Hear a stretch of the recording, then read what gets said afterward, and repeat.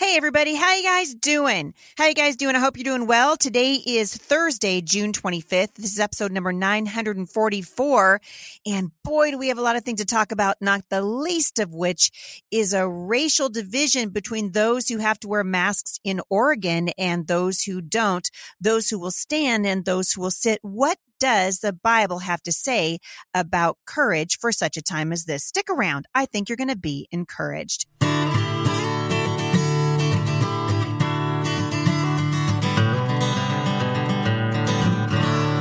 So lots of things going on here in the Pacific Northwest. I'm actually leaving this morning. You guys can pray for me because I'm not stoked about this. I'm leaving this morning for Washington, D.C. And so I never wear a mask. You guys know I've been very vocal about my opposition to it. I also am not going to fight with people on airplanes. So my husband is making me a custom mask. I'm pretty excited about it. And hopefully I can post a picture for you on social media at one point or another when I get a minute today. But I wanted to encourage you because I know that a lot of you are struggling right now. 2 days ago, Washington State residents were told that they would need to wear face coverings in public, or they would risk 90 days in jail or $1,000 fine. In Yakima County, it's even worse, $5,000 fine and 364 days in jail. This is tyranny. This is tyranny. By the way, they've been releasing criminals here in Washington State for months, because of the Rona. And you can't have the inmates exposed to the Rona. So the powers that be in Washington State, including our Emperor Inslee, believe apparently that it's better to have the community exposed to more crime than potentially have inmates exposed to the Rona. The same day that Washington mandated masks, Lincoln County in Oregon, the citizens that live there were told that the mask mandate didn't apply to people of color because in that case, the mask might make that person of color feel unsafe. Isn't that the very definition of racial profiling, which is a thought we weren't supposed to be doing? Wait a minute. Is this about a virus? It is, right? No. Wrong. The Rona is an excuse that they've been waiting for. The powers that be in Washington State and around the country are trying to divide us. They're trying to divide us by race, by social economic status, by gender, and by political party. They know if we're divided, we're going to be easier to subdue and easier to control. The same day that this happened, Facebook issued me an ominous warning about how I share too much fake news. And they told me they have dramatically reduced my reach, which just about a week and a half ago was right about 11 million. And that was very frustrating for me because I've been posting there for over 10 years. And, now they want to protect the integrity of their community and stuff from the likes of Heidi St. John. I'm going to encourage you guys to continue to open your eyes, to wake up. This is not even socialism anymore. This is straight up communism. It's an attempt to take us captive, one little baby step at a time. The governors in most of the states now have successfully shuttered our churches, and pastors were among the first to fall for the lie. And unwittingly, they have become a force for darkness as they have spread fear rather than faith with their refusal to open. And sadly, even when some of them do open, it's often with irrational regulations. You guys heard me talk about this the other day, how many churches are taking the Bibles out of their sanctuaries, because the Rona might get you, right? The government is loving this grand experiment.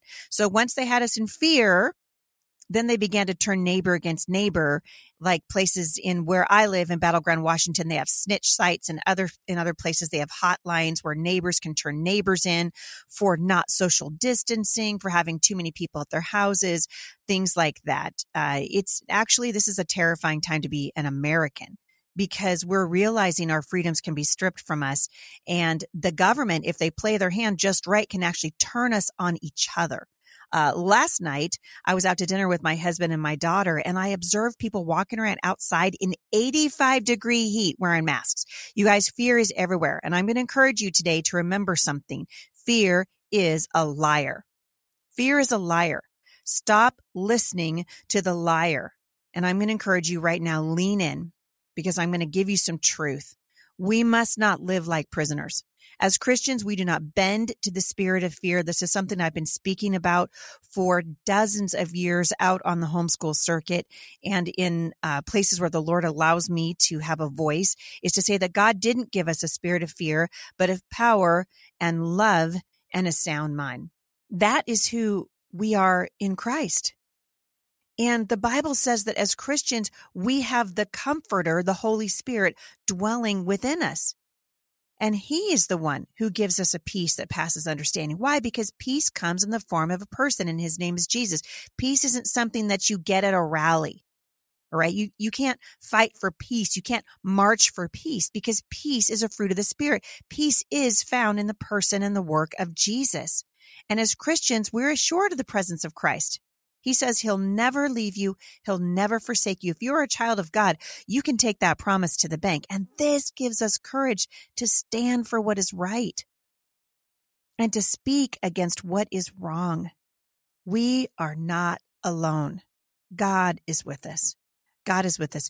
Billy Graham once said that when one man takes a stand, the spines of others are often stiffened. And that is part of what we're trying to do here at the podcast, is to encourage you to stand and take a stand, to stop cowering in your corners, to begin to speak the truth. Will there be a cost? Yes. Yes. Here in Washington State, apparently the cost could be jail. But the cost for cowering is going to be much, much greater. I can guarantee you the line has been drawn. This has nothing to do with flattening a curve, has nothing to do with a virus. A virus is just an excuse at this point. I have a friend of mine, a physician, who texted me yesterday morning, and he said that he had examined the Washington State Department of Health's website. And he said, Heidi, the source of your frustration is evident. The edict for universal face masks does not appear to be supported by the data. No increase in any parameter measured since April 1st. No spike, no surge. A spike would be a doubling in a number of days, and there has not been a doubling of anything in a month here in Washington State. And what are we doing? You're going to go to jail now if you don't wear a mask.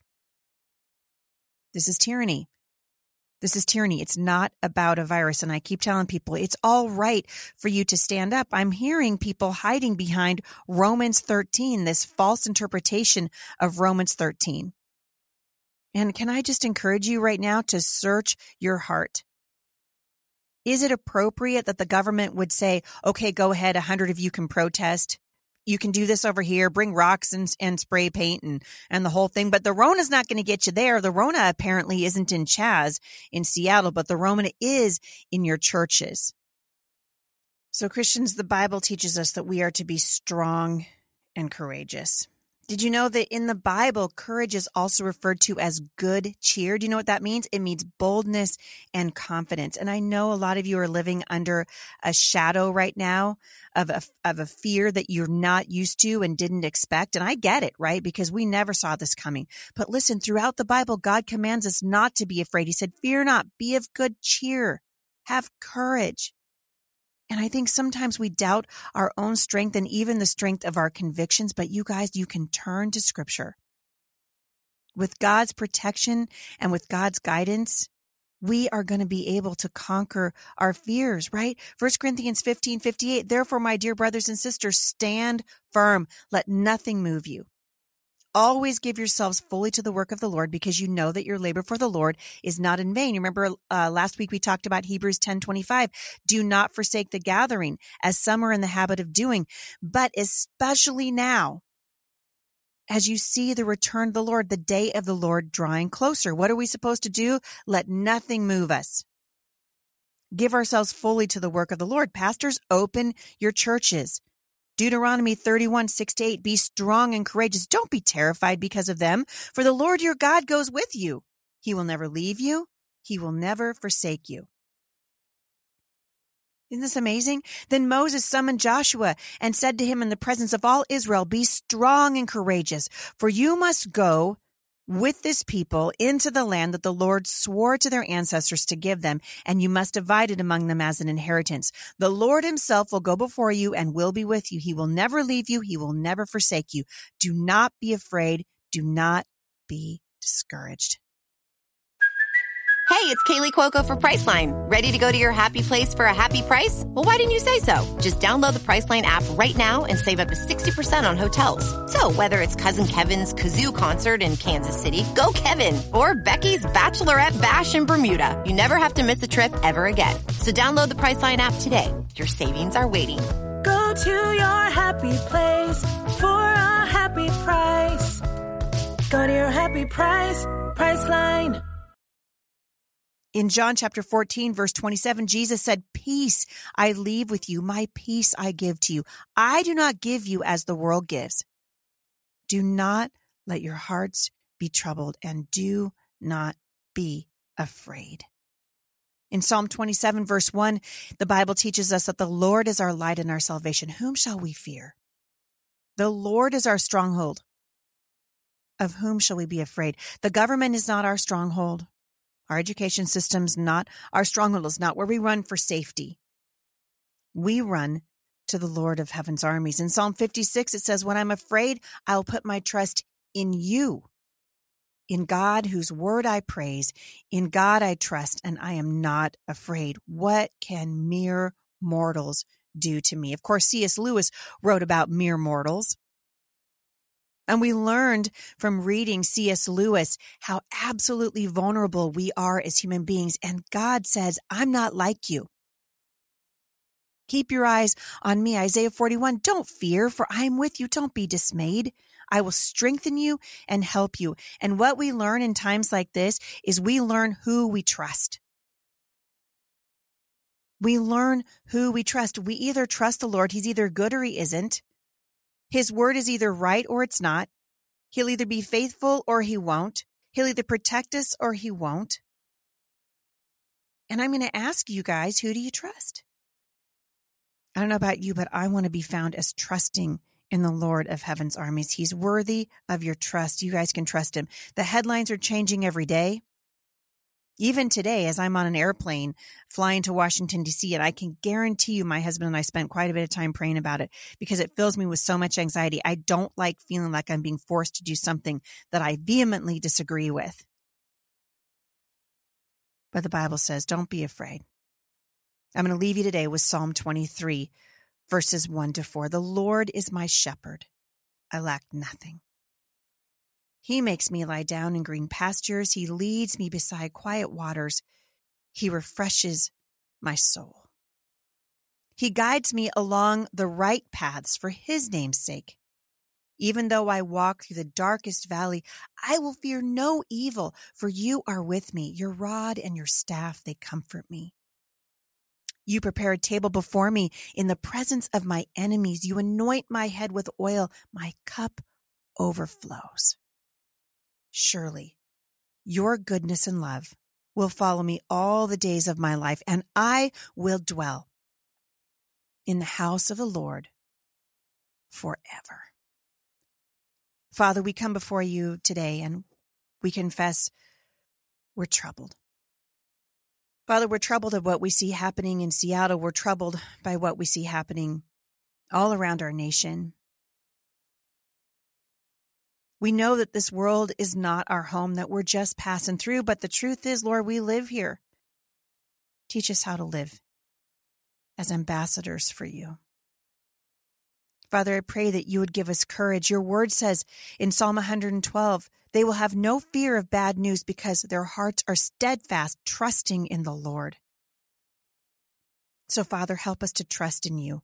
Help us not to be captive by a spirit called fear. I pray, Lord, that you would remove the muzzles from the mouths of your anointed ones, that we would encourage each other, that we would look for truth. Give us discernment. Father, we need discernment. Oh, my King, we want to serve you. Help us to serve you with an abandon that says we trust you, Lord. Our hearts are just full of stories. Mine is of your faithfulness, Lord. I pray that you'd help us as we're struggling right now, many of us, not to forget your faithfulness and not to forget that you're still at work.